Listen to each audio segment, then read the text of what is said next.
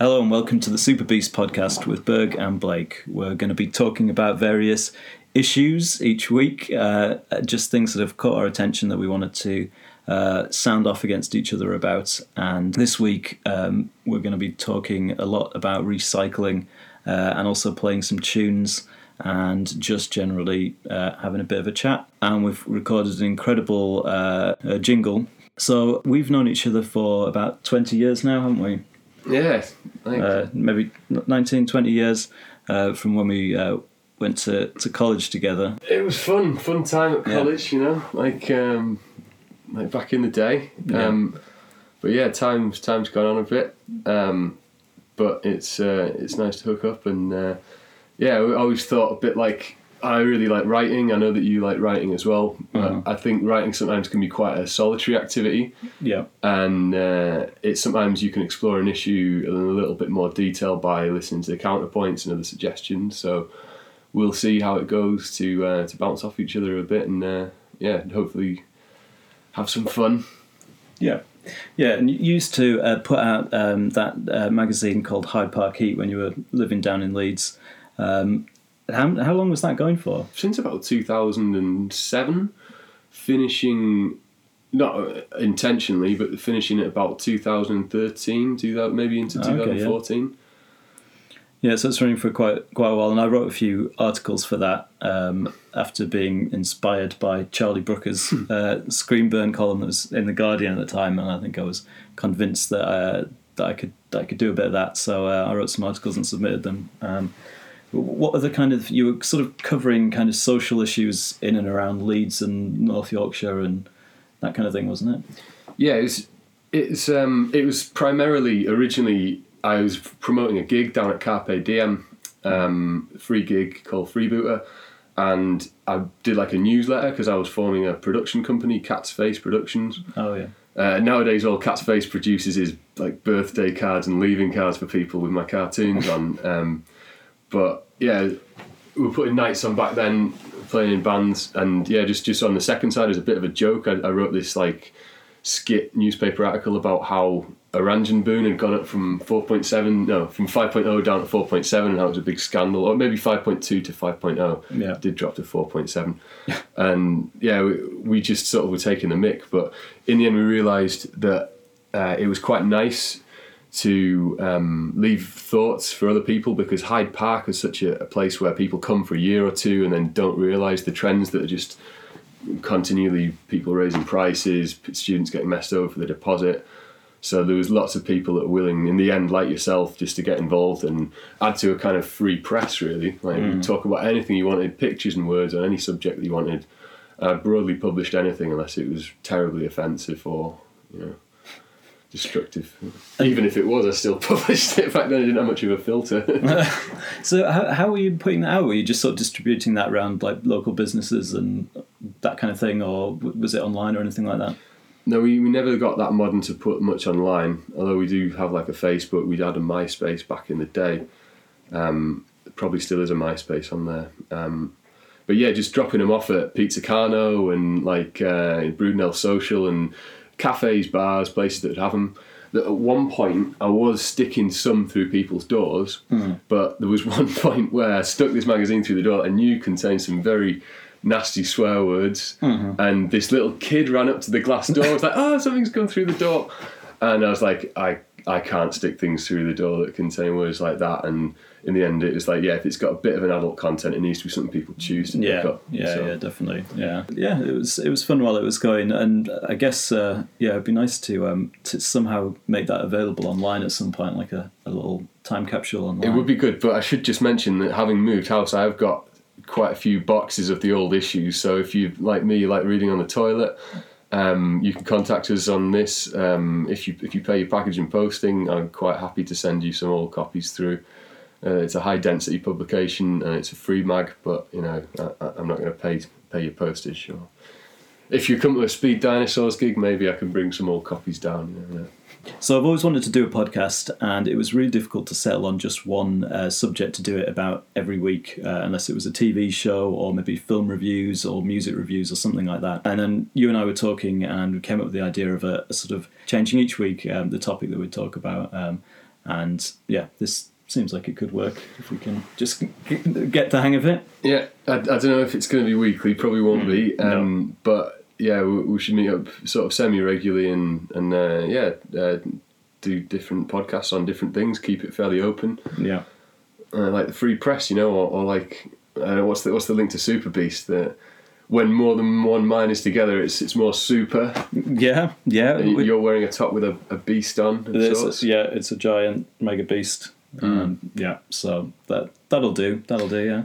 Maybe we should play the jingle, this awesome jingle that we've slaved over. It sounds like the perfect time to do that. Let's do that. So let's go. Rah. Oink, oink. Super Beast. That was awesome, right? Yeah, it was incredible. Yeah, I might have to skip back and listen to it again, actually, because that is unique. A unique piece of music. Yeah, it's featuring unique instruments of the zither and the timplay, a small island 5-string guitar from the Canary Islands that I brought back. Well, yeah, hopefully we can get that out in time for Christmas. Yeah, feed the world. Yeah. Okay, well, I think we're going to play a song now. Did you want to just tell us why you wanted to play this song? Yeah, so do you remember Travis? I do remember Travis. They were awful. Mm-hmm. They were bloody awful. Scottish band, and it was very cool to be, like Travis and like middle of the road kind of Scottish crap. But anyway, this song's from a sort of singer-songwriter guy called Billy Liar. Known this guy for years and years. He's sort of like tours around with his guitar, plays extremely fast music. He's got an awesome voice, quite a lot of like regional accent to him. He's got a brilliant Scottish voice. I can't do a Scottish voice as well as him. It's incredible. But he's been doing this on his own for a long time. And he went across a year or so ago to Belgium with his mate Joe, and they recorded a full album together with Joe Mahone. He plays in a punk band called Smoke Not Fire, and they recorded this really good album, and it just came out recently on Red Scare Industries, and I believe it's getting a bit released in America as well. So Billy's obviously doing well for that, and it's a super song, and I wanted to play this one called Pills. So yeah, should we roll it? Yeah, let's listen to that now then.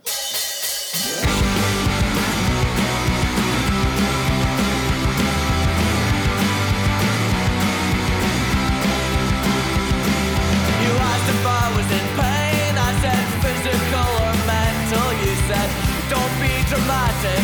These nights are all experimental. You said this will pass and to not be so negative instead. I'm just searching for a new kind of sedative. You don't have to be ill to take these pills, but it helps. But it helps. You don't have to be ill to take these pills, but it helps.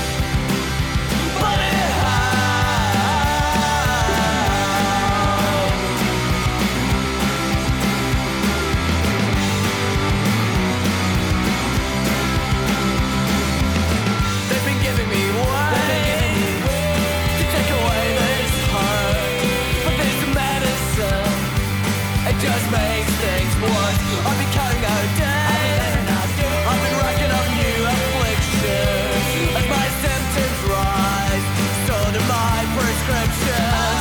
And it can't be bad as it's been prescribed. And there's nothing wrong with a little white lie. Your brain's been tamed, your mouth is dry. Just all the pain and close your eyes. You don't have to be, you don't have to be. You don't have to be, you don't have to be. You don't have to be, you don't have to be. You don't have to be. You don't have to be ill to take these pills, but it helps. But it helps. You don't have to be ill to take these pills, but it helps. But it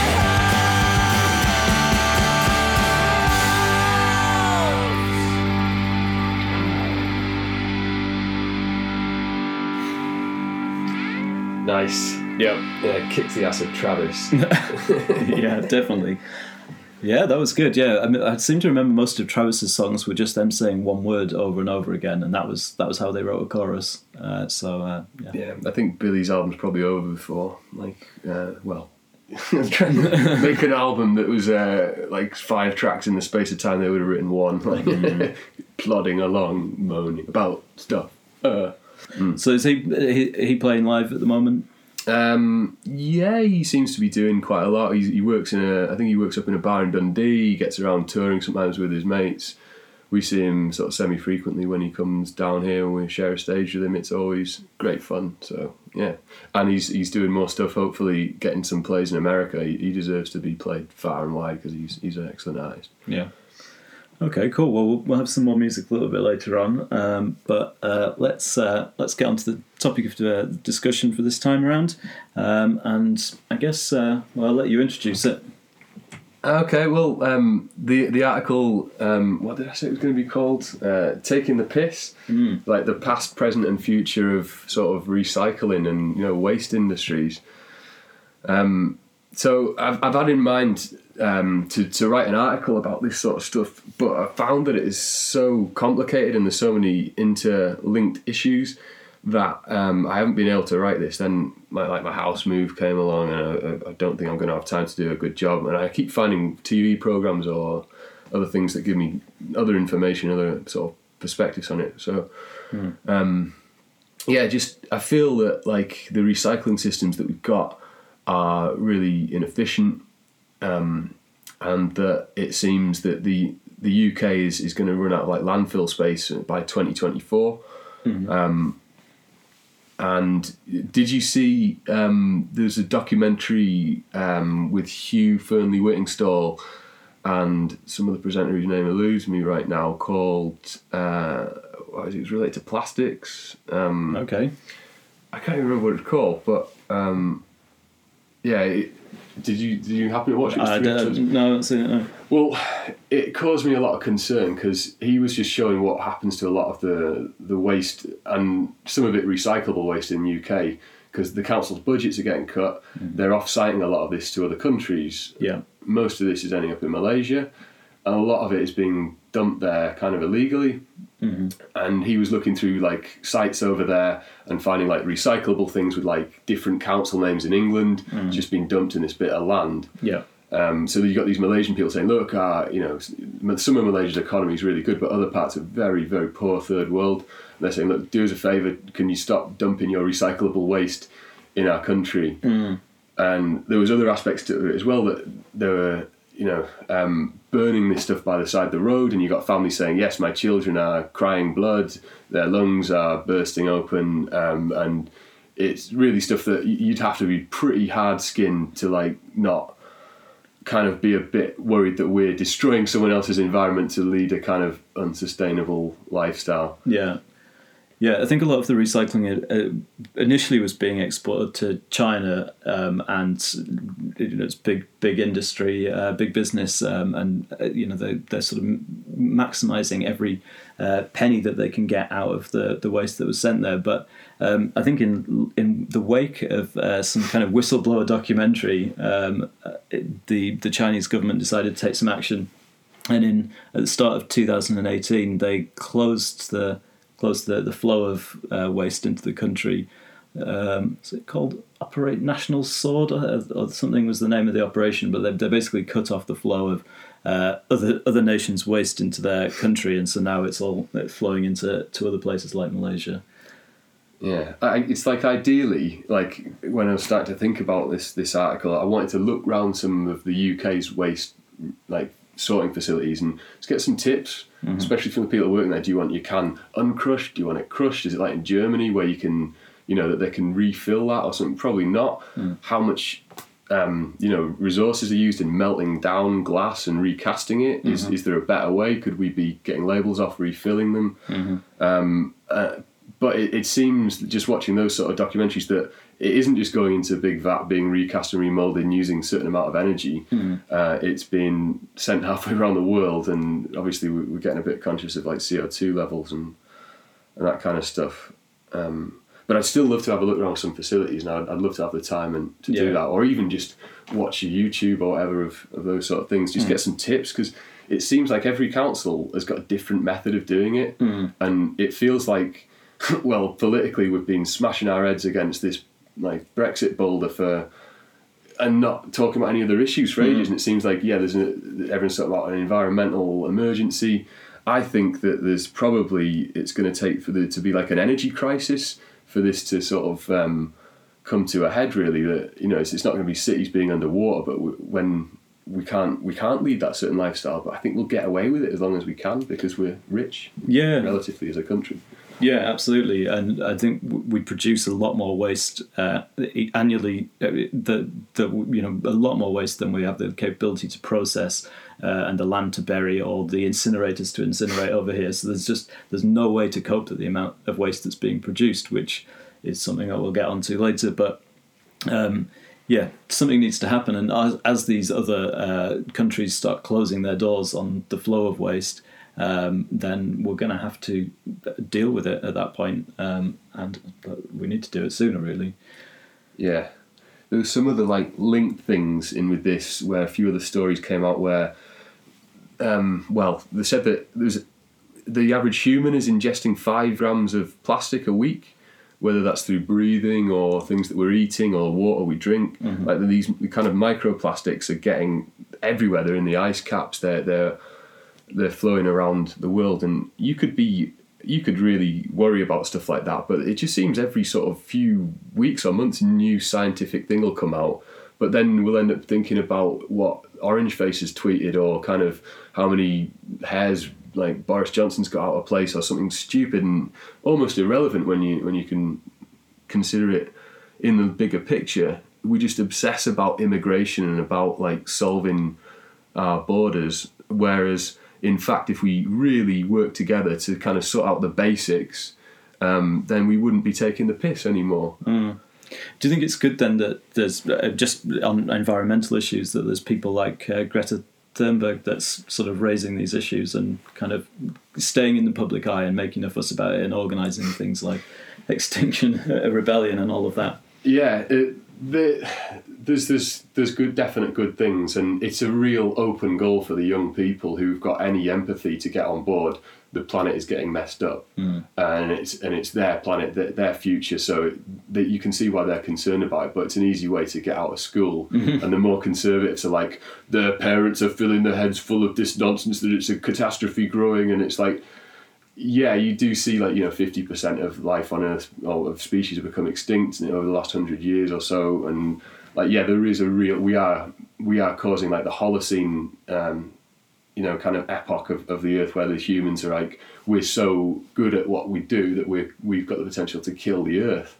And we don't want to be like Mary Shelley was forecasting, that killed by our best inventions and too stupid to notice. A great visual metaphor I saw was at a festival was like, Daddy was jumping up and down, the kids were wearing the silent earphones, and they destroyed, because it rained so much, the entire environment. It's like, yay, party, party, party. But they killed all the environment, and they're still partying, and I think you could go past that and not realise. But I think for the middle of the road or conservatives, they're saying they're filling their heads with mumbo jumbo. It's like, no, actually, if we really don't sort this out soon, there isn't going to be much of a future for the generations to go on. Everything's going to be so messed up, and we're going to be so used to it being messed up. With the political situation at the minute, it just seems like we're used to this farce.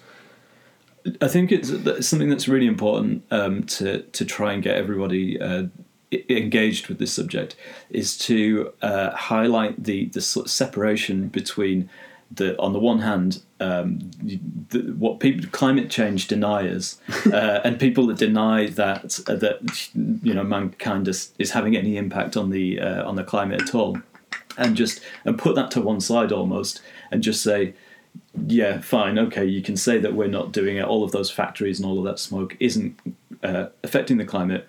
But look at this, the climate is changing regardless of whether we're having an impact or not. And regardless, we need to do something about it. like stop polluting the oceans and not burning down the rainforests. Yeah. Although there's complicated social issues of like people need extra food and farmers feel like they're entitled, but yeah, like the Amazon being burnt down, how can you kind of ignore that? It's the lungs of the planet. Like, yeah, people will continue to kind of lead these unsustainable lifestyles as long as they can get away with it. And my concern with the kind of climate change deniers seem to be just providing a nice stopgap between when big business inevitably will get involved in kind of geopatching and fixes. Like, they can suck CO2 out of the atmosphere, and perhaps they might have some success with this and make instant coal or whatever they think. But I think that there are some huge risks with having to rely on geofixes and then say we can continue to lead this really, really unsustainable lifestyle. A film I watched, a kind of documentary film called Age of the Stupid, which one of Pete Postlethwaite's last ones he narrated. Oh, right. I don't know if you saw it. No. But it was replayed after its 10-year anniversary. It came out in 2009, and they looked at it after 2019. Basically, it forecast that if we don't make some very serious changes, then the Earth might have finished by maybe like middle of this century. We will have just defeated ourselves because it will get too difficult to sort it. And the forecast of this was that basically we need to cut down our CO2 emissions. The Western countries need to lead on this. And then once we've kind of shrunk these down, the other countries, the developing countries, theirs are going to go up, and we all eventually kind of level out and don't use that much. And that was 10 years ago, and no progress is made whatsoever because everyone's been talking about migrants and, borders and, denying stuff and basically punching each other in the heads. And for the last 10 years, we're in this global kind of slow down and then recession and then kind of, yeah. The day-to-day sort of socio-political stuff of what's happening in people's neighbourhoods, like on their street, on their doorstep. It's just easy to focus on all of that for most people, but that none of that will matter in 40 or 50 years time. Weren't they saying? I think not even last year, maybe the year before, they'd kind of come to this consensus, the scientific community, that we had about 11 years left, I think, to reverse the effects of climate change. Yeah. And that was 2 years ago, I think, now, and pretty much not a lot has happened. And this continues to happen. That's the point. It's like when you looked at, they revisited the scientists who had kind of showed this model of what needs to happen, say, well, we need to reduce it by, we forecast 2% at the time. Turns out now it's 1.5%. We know near that happening. There's more air travel. There's more pollution. Nothing's changed. None of the governments have made this an issue because they're all focused on the borders and, we've been obsessing with punching ourselves in the head for like the last 3 years since that vote.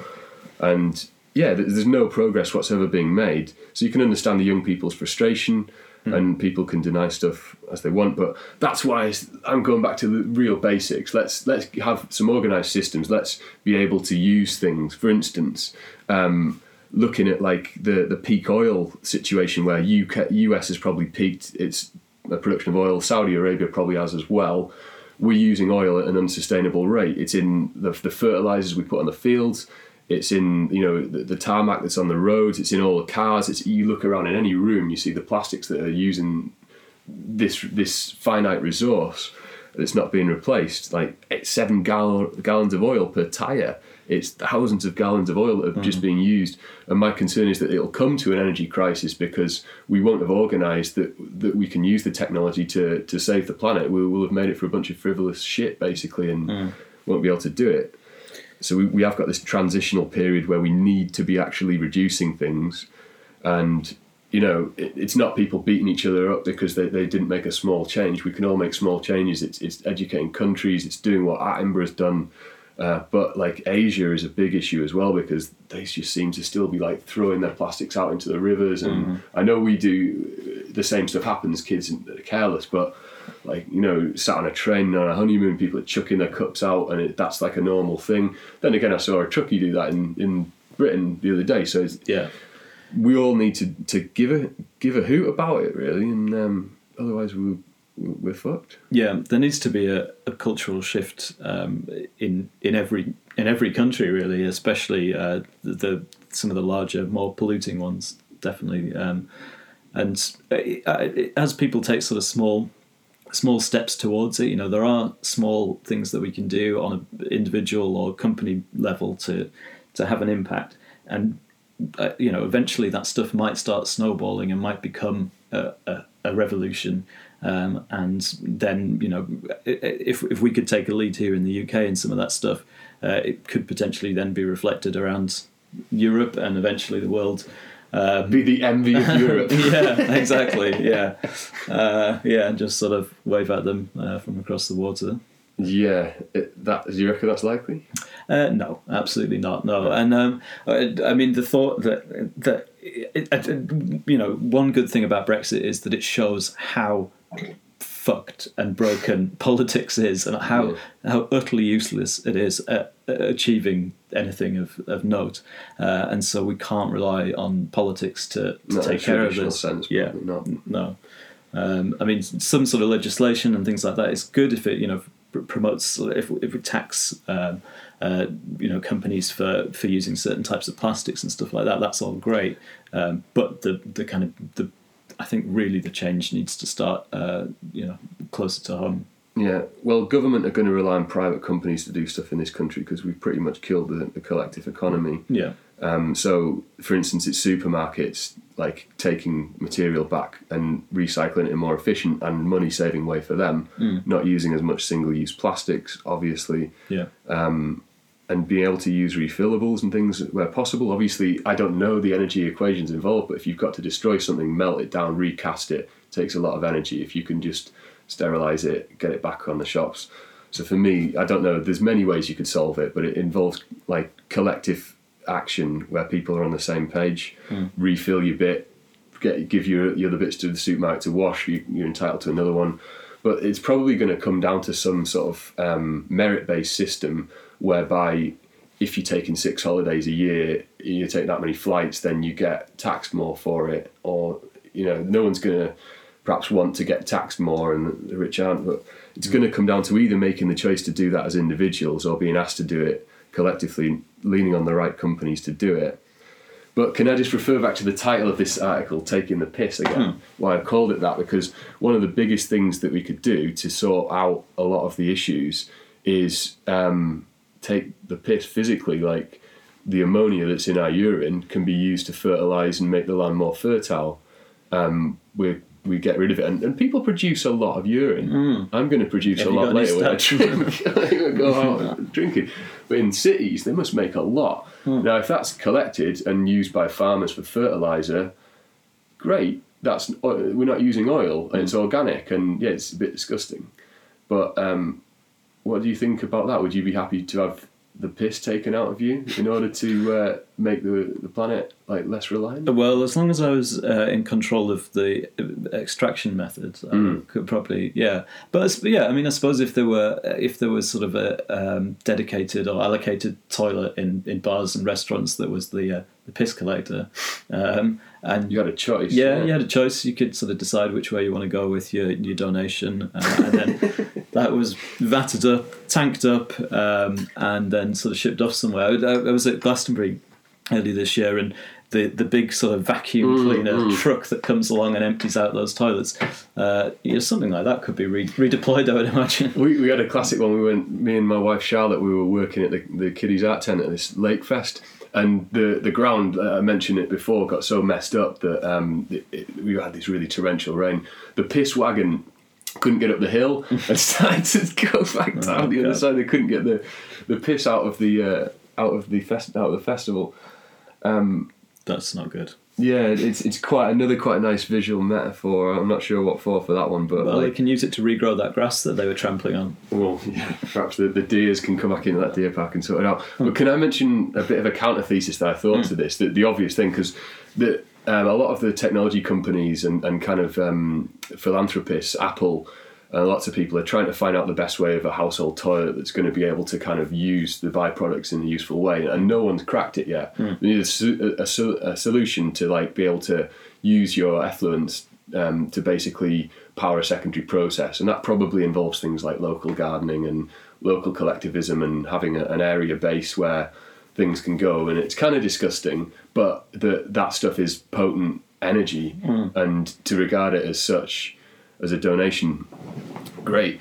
But there's also the point of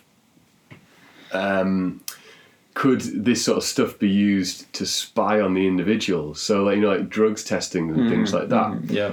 You could end up sleepwalking into the type of we do live in a very data-driven economy, that that someone has, I don't know, say you were looking for someone who'd sexually assaulted someone and you found that they'd weed in their toilet, there'd been traces of that in their urine, and your privacy of your own piss might be coming into question depending on your role. And I think there would have to evidently be controls on how the piss is used and this kind of stuff. So there's a whole other issue opening up for people's like anonymity if they're going to make their donation. That's, I know I'm on the next few pages of this that just thinking about the idea, but naturally an idea has a counter thesis riddled around it, so it might make some people unhappy that the big government was taking the piss out of them and then using it to spy on them, basically. I suppose collecting biological waste from people, if it was somehow able to be catalogued and linked back to that person. But, everybody's sort of got a listening device in their house these days. Yeah, we're tracking ourselves. We're doing it deliberately right now. Yeah.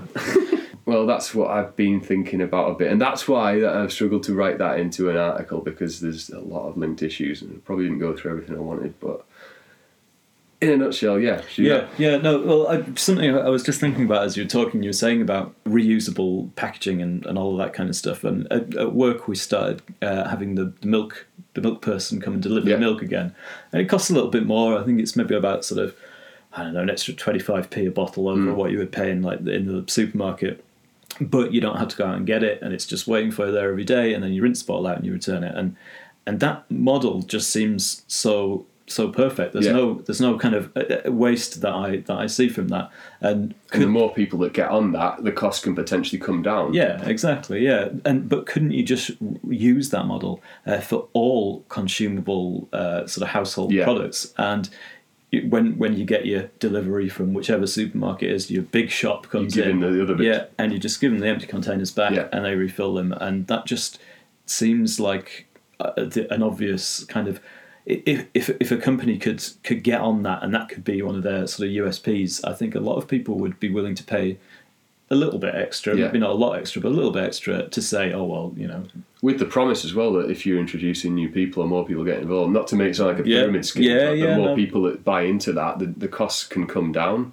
You just got to look at the rise of like Lidl and Aldi to understand that. Yeah. I think, that could work. There's lots of ways you could organise it. And even to the extent if you start off using the cheaper ones or a plastic container, yes, you might be getting a bit more microplastics in that if you're worried about like how much you're ingesting. But over time, you have the more expensive glass ones if you want, and you can make the choice of premium container or not so premium, and you can have that transitional time. But we need to stop smashing ourselves in the face repeatedly, hating each other, being divided, when we can just focus on something as simple as an economy as waste reuse and sending less stuff to landfill and get on with it. Should we leave it there, or you got much more? No, that's good. Yeah, it's a nice lead in to the next track that I wanted to play. Oh, right, okay, then, okay, so this is a track by Stoge Snack. This is on a split EP that my band recorded with him called the Mass Extinction EP that we released. Good name. Yeah, April 21st this year. And it's a track called Cosmic Irony. And I even played a little bit on this. I played my little Tim play and sang a few backing vocals on this. Oh, right, okay. And it's a real call to arms for a kind of a better world and some sort of action towards the climate. So should we listen to that? Let's have a listen. Okay.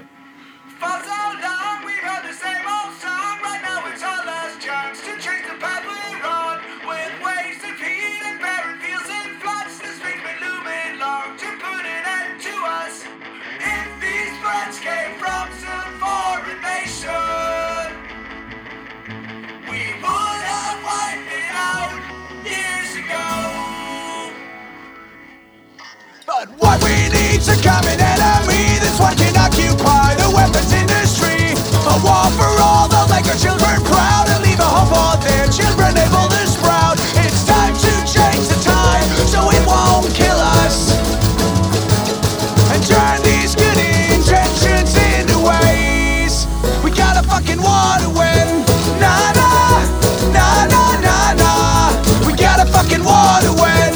Nah, nah, nah, nah, nah, nah. We got a fucking war to win.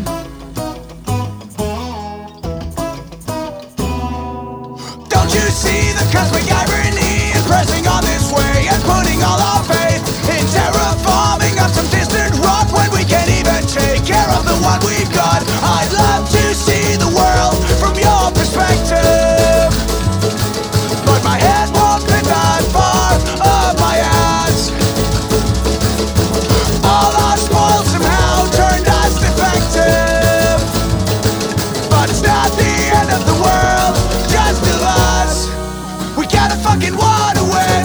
Nah, nah, nah, nah, nah, nah. We got a fucking war to win. Nah, nah, nah, nah, nah, nah. We got a fucking war to win.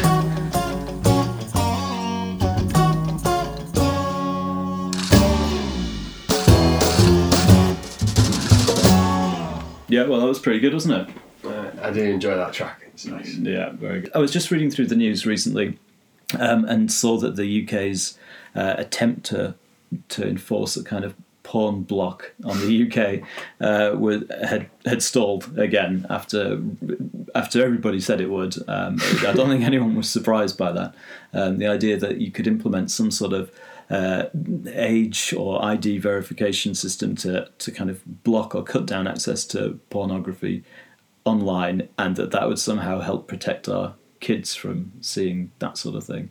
And so, yeah, no one was surprised. It's been delayed and delayed by years and years, and I think now it's just sort of quietly being forgotten about. There was something in the news a bit ago about how the UK were going to try and lead on internet, kind of, reasonable internet censorship, and it's like, we can do one thing well, it will be this. And then it's not so much. Yeah, I think it's all David Cameron, basically, another one of his fantastic ideas, or a good intention, but not really, all talk and no action. Yeah. Although with Brexit, he was a little bit more successful, maybe. Although he didn't want to be. It's almost like people have been distracted by a complete load of shit and have had their head up their arse, and no one is really focused on the right sort of things. Yeah. But can I mention one thing that really concerned me? It's not related to pornography. It's actually related to snuff. Okay.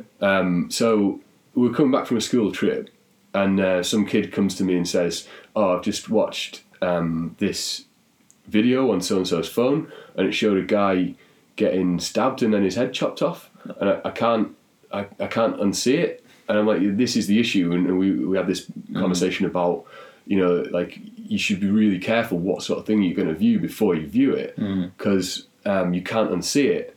And I don't know if he's telling the truth or not, and whether it's a real video or not, but it's something that's needs following up. It's like, if kids are going to be able to get their hands on watching all sorts of weird stuff. I mean, we were around the birth of the internet and the slow downloads and things like that. Yeah, well, yeah. I mean, as soon as you said that, it took me back, actually, because back in, I guess, 99 maybe, or maybe 2000-ish, when, we'd had dial-up for a couple of years, and I remember there was a website called morgue.org. Oh, that was just catchy title. Just all sorts of horrible, basically the aftermath of accidents, like crime scene photos, and even to this day, a couple of those brains kind of scattered across motorways and things, I can still see them if I think about it, and so it does stay with you, that kind of thing. But yeah, I'm not sure whether I chose to saw that. I think somebody put it in front of me and just said, "Hey, check this out," like teenagers do. Yeah. He I think that's the same. He watched it expecting it to be like, funny video or something like that, and it really wasn't. It's a shame it wasn't Ed Sheeran in the video, though. But you can't totally protect everyone from everything? You're going to see things in your life that you don't like, and they are going to stick with you. I'm sure, generation upon generation before, they went to war and they saw their friends getting killed, and they saw all sorts of stuff that they don't really want to talk about, and they went through that. You can't wrap people up so much that they have to have a filter where they self-censor to an extent. Yeah, I think it's important that at an early age you sort of give children and well, anyone the skills to be able to process that kind of stuff and to know what to do when they see something that freaks them out, or just how to deal with that without letting it fester away and kind of turn into something sort of PTSD style. So the porn block has failed as it was going to, and so nothing's changed there. And obviously kids now have got devices in their rooms. And I know a lot of parents who don't give children sort of iPods or whatever, or tablets until they get to a certain age, but that age is still usually kind of relatively young, like 13, 14. I see kids with like not even a year old knowing what to do, and I don't know what they're doing on their swipes and their games things, and there's a whole system of new skills being learned, but it seems to be a general addiction to and reliance upon smartphones, smart pads, this type of stuff. And it's a bit of a concern for me, just to refer back to the topic before, but the energy use in all these new devices, and when the third world countries are getting hold of them and having the same issues they are, and it's advancing their countries, the energy use is just pushing up and up and up. Yeah. And, people's mirth is in a way like having a damaging effect on the planet. The frivolity is causing global warming. Yeah, I think that was something I had meant to kind of bring up actually in the last topic, with the environmental impact of online resources and kind of online designs and things. I think data centers worldwide account for something like the 5th biggest energy user in the world, after America and China. Then data centers collectively account for the rest, and just people streaming videos, whatever they may be, on YouTube or whatever, the amount of cooling and power and all of that kind of stuff is having a massive impact on the environment, when a lot of the time it's, people just sort of hit play on YouTube and let it go and play music videos, and they don't even watch it. They're just kind of listening to the music, but it's free music, so why not? But all of that video playback is using power on your machine, on in the data centers and all that kind of stuff. So even just small things like that have an environmental impact. Yeah, I think if anything, the key thing that the UK government's going to come up with is like limiting the physical amount of use of those devices, because you're seeing children, like I said, they're brought up with a technology. It won't be a do I or don't I use it. Like I don't have a smartphone, and that's a deliberate choice, because when I'm on the net, I'm on the net. When I'm off the net, I'm in real life, and I love real life. There's so much to behold and so much to be part of, and it's beautiful. But some people really don't see much of a distinction between it, and I think it blurs certainly young people's mental health lines as well, because they're so used to it just being one thing after another, and they don't really clock that there's a problem with this over energy consumption. And I think we're sleepwalking towards this sort of weird society where we're over consuming everything and don't even realise, and some people don't even care, but then the same people are saying save the planet, but we're not really saving it. Censor ourselves, but we don't really know how to control ourselves. And my nightmare version of the future is that everyone's really doesn't understand how they're destroying everything, and maybe not, but or maybe they should just chill out and watch some porn, let out some steam or ejaculate. You're talking about the future, but I think already we're at the point where most people are sort of quite comfortable not knowing about all this stuff. I was at my friend's house the other month, and he's got like a 2-year-old boy, and he walked into the room, picked up his mum's phone, typed in a 4-digit PIN number, opened up YouTube and put on Peppa Pig, and just sat there watching it, and he can barely speak.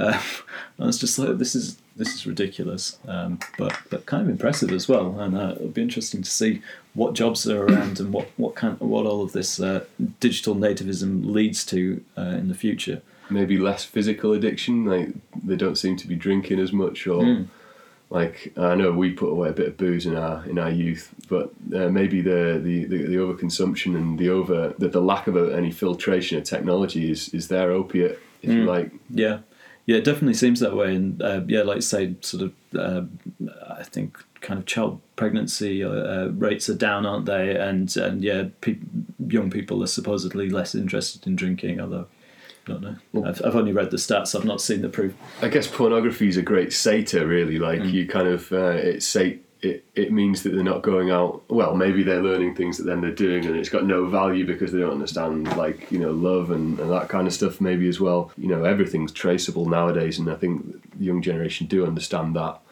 But it's there ought to be controls, and, like, you know, going towards an age where we might become thinking of becoming a parent. You got to think everything's available. Like talking to another member of staff in a staff room, she's like, the kids could go out on the streets, they could get drugs if they want. They know where the dealers are. They go past that.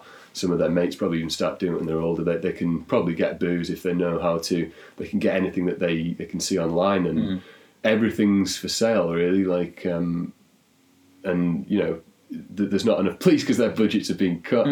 And yeah, if we're going to have this like CEOP kind of like Cobra, like we're going to lead on digital technology, like yeah, it could be some jobs, but can we do it in a smart way, and can we save ourselves from ourselves, really? Yeah. And yeah, likewise, I mean, there's, you know, the lack of policing and all that kind of stuff, and kids kind of relying on technology to be a sort of stand-in parent, but the parents themselves are distracted by their own technology. Yeah. And so that's, you know, that's part of the issue as well. What intrigued me about this topic was what it's doing to young people to have access to all of that. But what's that doing to them, and what is that doing to their perceptions of women or men? Or, you know, how is that affecting them, and how is that going to feed into their future relationships? And just all of that kind of stuff is kind of interesting and quite terrifying at the same time, because it strikes me that the most obvious thing is that it will sort of diminish relationships, and it'll diminish the way that the sort of value of all of these things.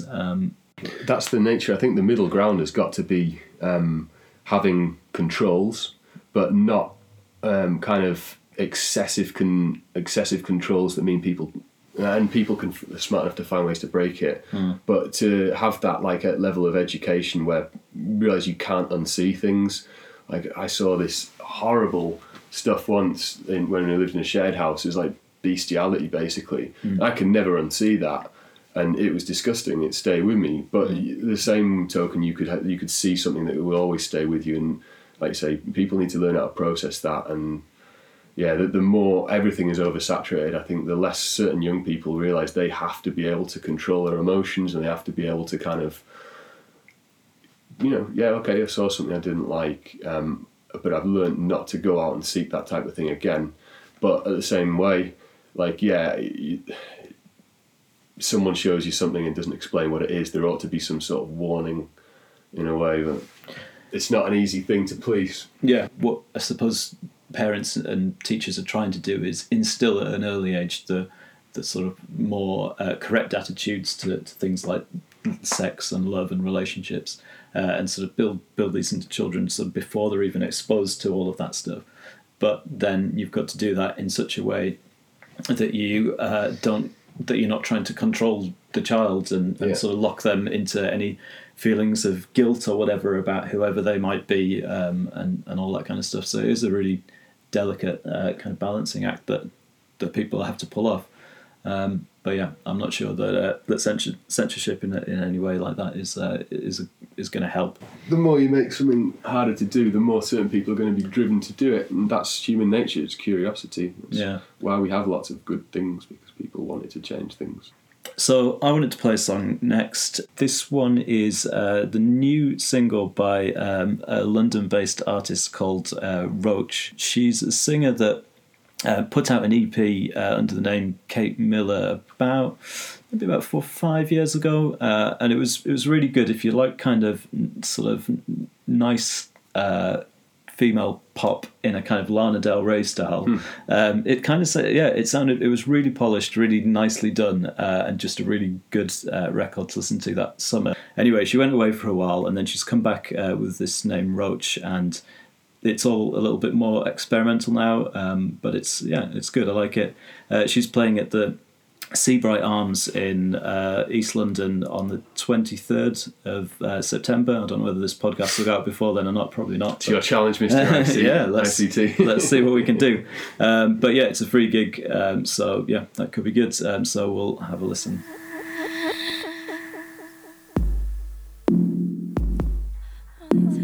Feel our love becomes plastic and eroded.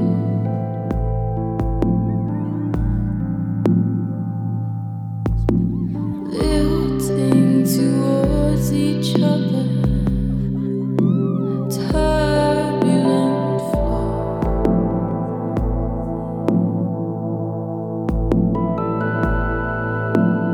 Watch this cascade and never end.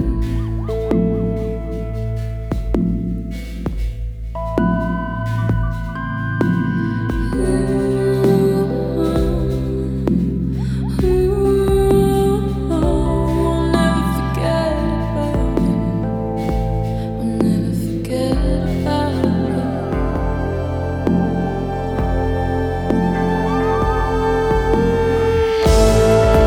Our love to you is never equal.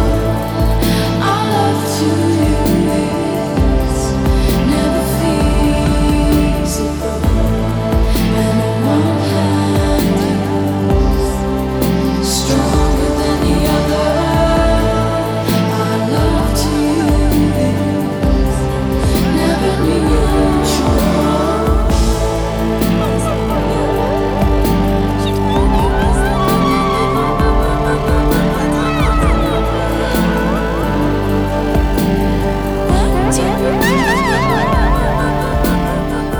You've thrown little into this. No pleasures or altercations.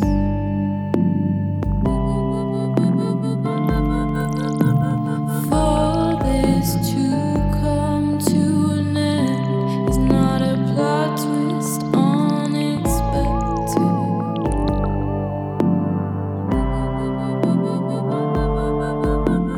Maybe I'll drift into a dream world again.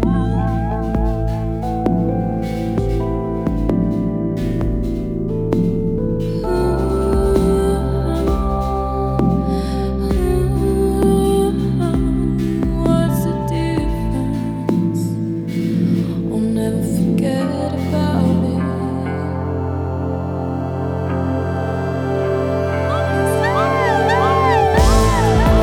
Our love to you is never equal. Our love to you is never feasible. And on one hand is stronger than the other. Our love to you is never mutual. Our love to you is never equal. Our love to you is never feasible. And on one hand is stronger than the other. Our love to you is never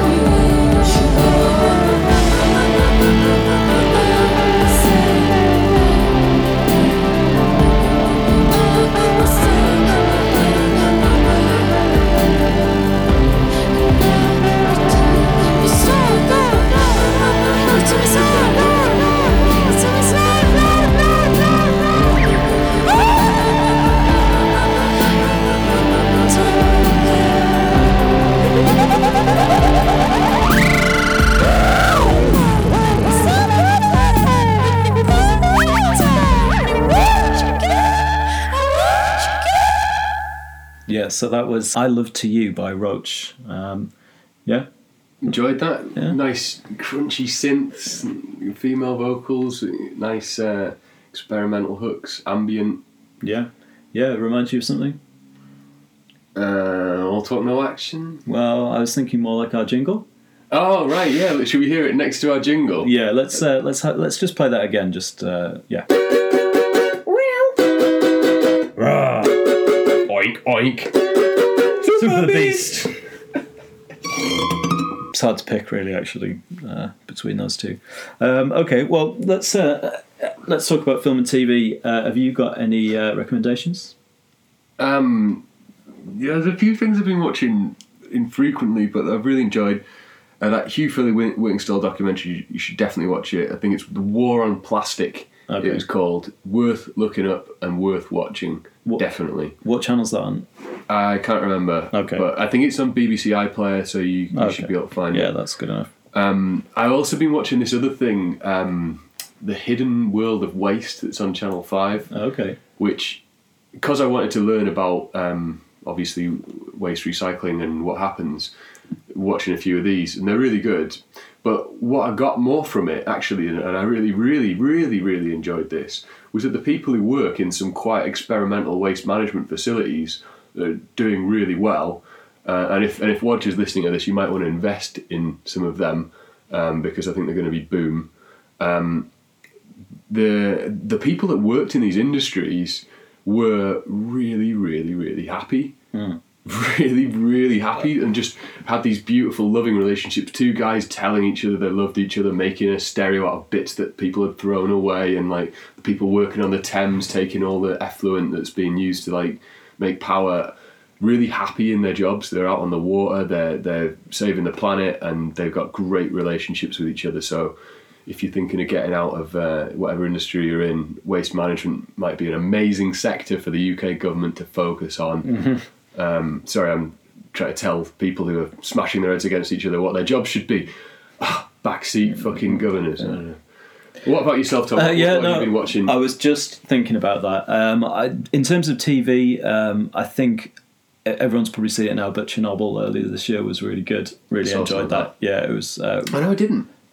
It was, just a really well put together piece of TV. Of just something that, an incident that kind of, I think I was about sort of 5 at that age, but watching it, seeing it on Newsround while I waited for the raccoons to come on, seeing the sort of disaster unfold was kind of like, it's something that I still remember to this day. It was really so seeing that dramatised was just really nicely done. The thing I watched on Chernobyl was a documentary, and it was looking how a lot of the wildlife has come back around that area. You know, you're expecting like Simpson style three-eyed fish and that, but yeah, even though there's been a lot of nuclear fallout, there's been a lack of human activity, and the animals have actually got quite a nice environment from it. Yeah. I don't know how long that balance will exist for, but it was quite heartening to sort of see that, you know, it's not going to be thousands of years of just cockroaches or whatever. Like. Yeah, that is quite but that's not a nuclear holocaust. Yeah, and the TV programme has probably increased tourism to that area by an order of magnitude that'll destroy and quickly backtrack any positive stuff that's happened. Maybe sell a few thermonuclear, maybe suits that people could wear to look at the wildlife, like what we might all have to be doing in the future to see a good bit of undisturbed wildlife. Yeah, if we go this right. One other thing I want to talk about was I've seen this film. It's documentary twice now. It's called Village at the End of the World. Okay. About life in Greenland. Nice. In the sort of most northerly part of Greenland, and it's a little fishing village there. I think it's sort of about 59, 60 inhabitants, and it just follows the lives of the people that live there, and it's incredibly beautifully shot, and it's fascinating to see their lives and the why they choose to stay there, the people that do, and to see them as a community try and band together to buy the fish processing plant that's been closed down there. That's sort of the only way to keep the community going is to get this fish market up and running again. And so that's kind of the focus of the documentary. It's really interesting and just beautiful to look at. I would definitely recommend that. Do you think the Greens want to be bought by President Trump so he can have his inlet into the Arctic North? Yeah. And their boom industries when the glaciers melt and the methane swamps accelerate the old climate change, and 87 times more climate changing. I was told by Frack Free Leeds, in fact told off because my song Fracking only mentions 25 times more climate changing. Sorry to have a go at the left, but it would have been nice for him to say nice song rather than no, you've got a detail wrong, even though I got the detail I think from their pamphlet. Wow. It was a few years previous. Yeah, accuracy is important when it comes to these things. Yeah, but it's so weird when science sort of changes, or the statistic that people use, especially because no one writes like very realistic propaganda. They just put very one-sided stuff out, and it's up to people to kind of throw it together. One other thing that I watched that was really good is there's this guy doing this documentary on areas of Russia, and he looked around like war zone areas as well, like and was looking at life within Russia and things like that. And I can't remember what it's called, but yeah, he's a really decent sort of prior into issues and thinker about things and tackler of difficult issues and trying to look at both sides. And yeah, it wasn't too one-sided, so if I can remember what that is. How would people find that? I'll go and ask Charlotte what it was called before the end of the show and let you know. No. Isn't there a Twitter for this? Haven't you just got a thing for this Super Beast thing that you could contact us on? Yeah, so if people want to get in touch and argue with us about any of this stuff or tell us what to think and talk about next time, they can get hold of us on Twitter at SuperBeastPod, all one word. And at SuperBeastPod on Twitter. Great. Yeah, that's good. Yeah, and don't consider the environmental impact of going on Twitter. Just do it and get in touch. Yeah. Well, in that case, we'll play out with one more song. What are you going to play? The one I wanted to end with is my now undisputed favourite live punk band, Casual Nausea. These guys are from Suffolk. We played with them years back, and I've seen them get better and better. And they play this kind of hardcore that is at times goes into. It sounds like Oliver Twist because they've got this amazing couple of vocalists. The guitarist, a great vocalist. The bass player gets on the low end. Kind of sounds to me between a thrash between System of a Down and kind of some hardcore bands that I probably couldn't name, and Oliver Twist. And the track's called Demons, and the guy Sai says no better than any vocalist I've ever heard. It's out on TNS Records, and it was released the same day as our split on the 21st of April. If you haven't got this, and even if you like hardcore but it doesn't come out brilliantly on record, this really does come out very, very, very well on record, and I feel my hair stand up even thinking about it.